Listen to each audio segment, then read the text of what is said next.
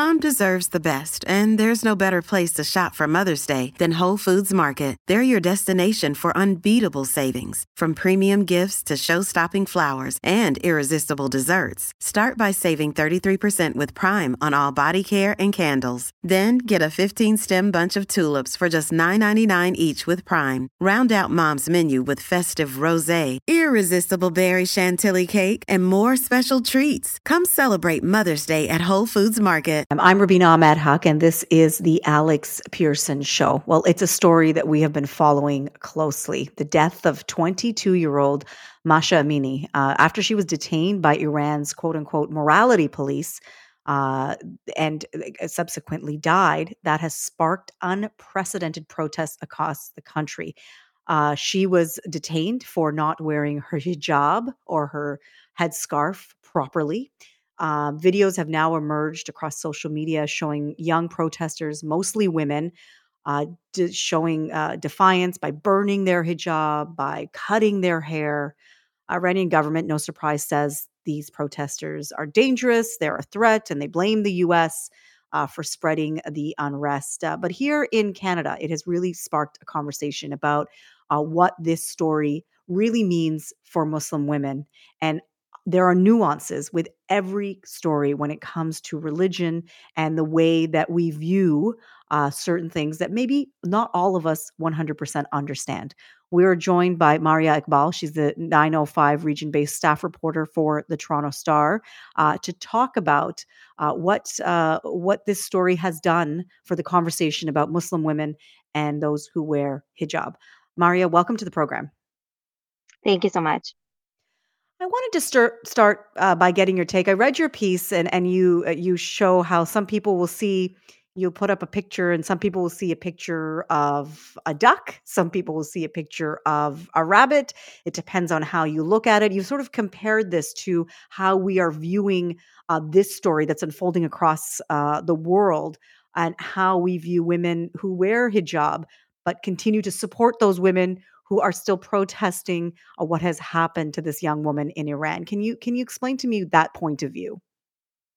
Sure. So I think, whenever stories like this break, and I say stories like this because this isn't a new conversation, but I think what we've seen is that oftentimes it becomes very difficult for people to reconcile seeing these images and the news from, places such as Iran, where women are living in a very different context, and are, required to cover, and legally so, to reconcile that with, other women that we may see in Canada who are wearing similar dresses, but without that same context. And I think that is something that often tends to get lost in the conversation, that there are two very different contexts in which these women are acting, are dressing in a certain way.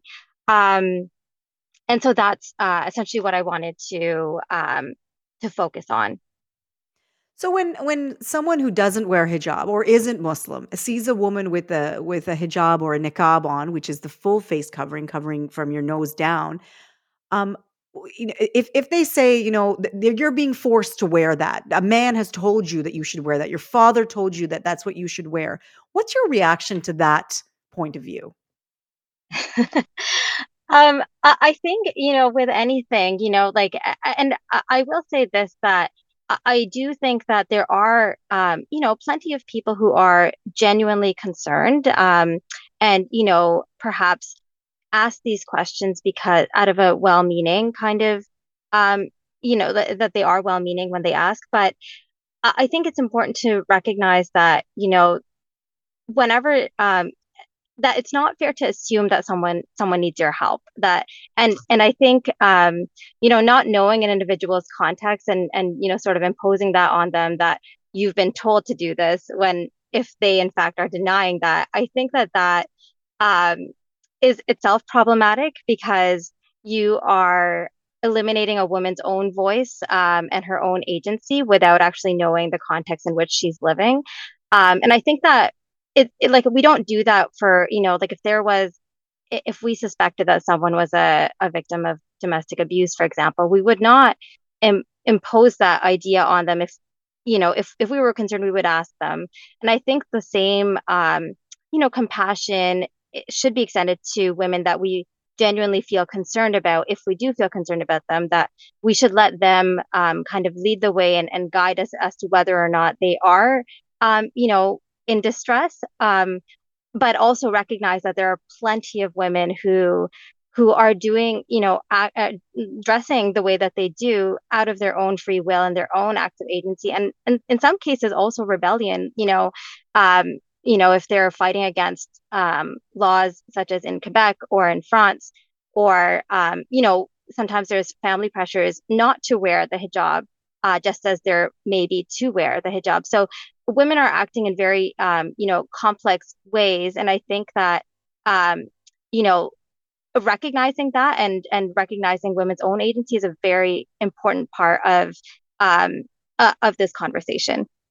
My own mom grew up in Pakistan and wore a burqa until she was married and moved to England, and only then took it off. And I remember asking her how that felt. And she said she felt naked. That's the way she described it. Now she does not wear a headscarf or burqa, and she doesn't, that wasn't something that was in our family. But I remember having that really interesting conversation with her, because to her, that was her world. That was who she was. It was her identity. Are we missing that part of the conversation? Because we are of course supporting women for their right to wear or not wear the hijab or niqab or burqa, but at the same time, are we missing the conversation when we say, well, you're wearing it and there's no way that you could support this cause because you're doing exactly what they're asking women in Iran to do? Absolutely. I think, like religion is a very personal matter, and there's a lot of thought that goes into, practicing religious belief, especially in countries that are not Muslim countries, like places like Canada. People like I myself grew up here, and, I was not oblivious to, the ideas and the conversation that happens in our society when it comes to these coverings, when I decided to put on the hijab and then later the niqab.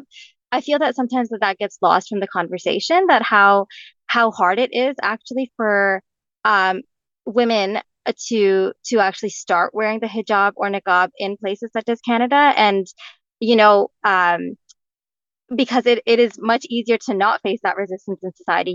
Like when you go to school or you go to work, you're going, or even just walking on the sidewalk, you know that there are people who are thinking certain things, and at times they even outwardly express that in the form of harassment. So it's not an easy thing for people to do, and when women do that in spite of all those challenges, um, I think it's worth recognizing that they're only doing so out of a very, very strong conviction in their heart. Um, so I do very strongly agree that it is oftentimes a matter of a woman's identity, that she feels very strongly about it, that it is a part of her, and Mm. stripping her of that identity is in a way, like your mom described, it does make a person feel naked. And I mean that not just physically, but in a more I guess metaphorical point of view as well, that you're being just stripped of that identity and not allowed to be who you are. Yeah, that's exactly how I meant it. Not naked in the literal sense, but she just felt like her identity, she didn't have that identity anymore. It took her a while to figure out who she was as this new person, not wearing the niqab and not being that person anymore. Your opinion piece is titled "What We Owe Masha Amini and All Muslim Women." What do we owe Masha Amini? Yeah, thank you for asking that question. I think at the very least we owe them, you know, the recognition that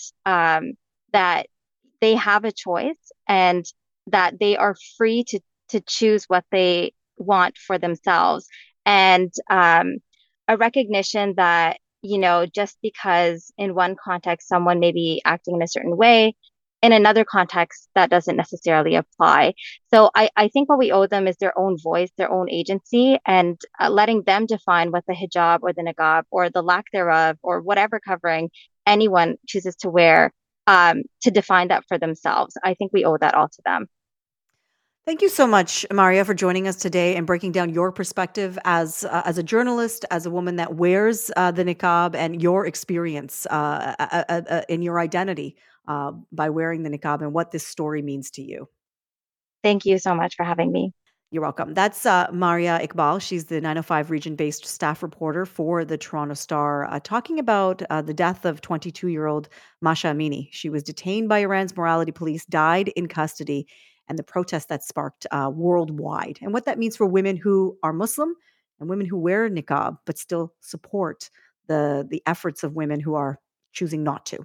I'm Rubina Ahmed Haq, and this is the Alex Pearson Show.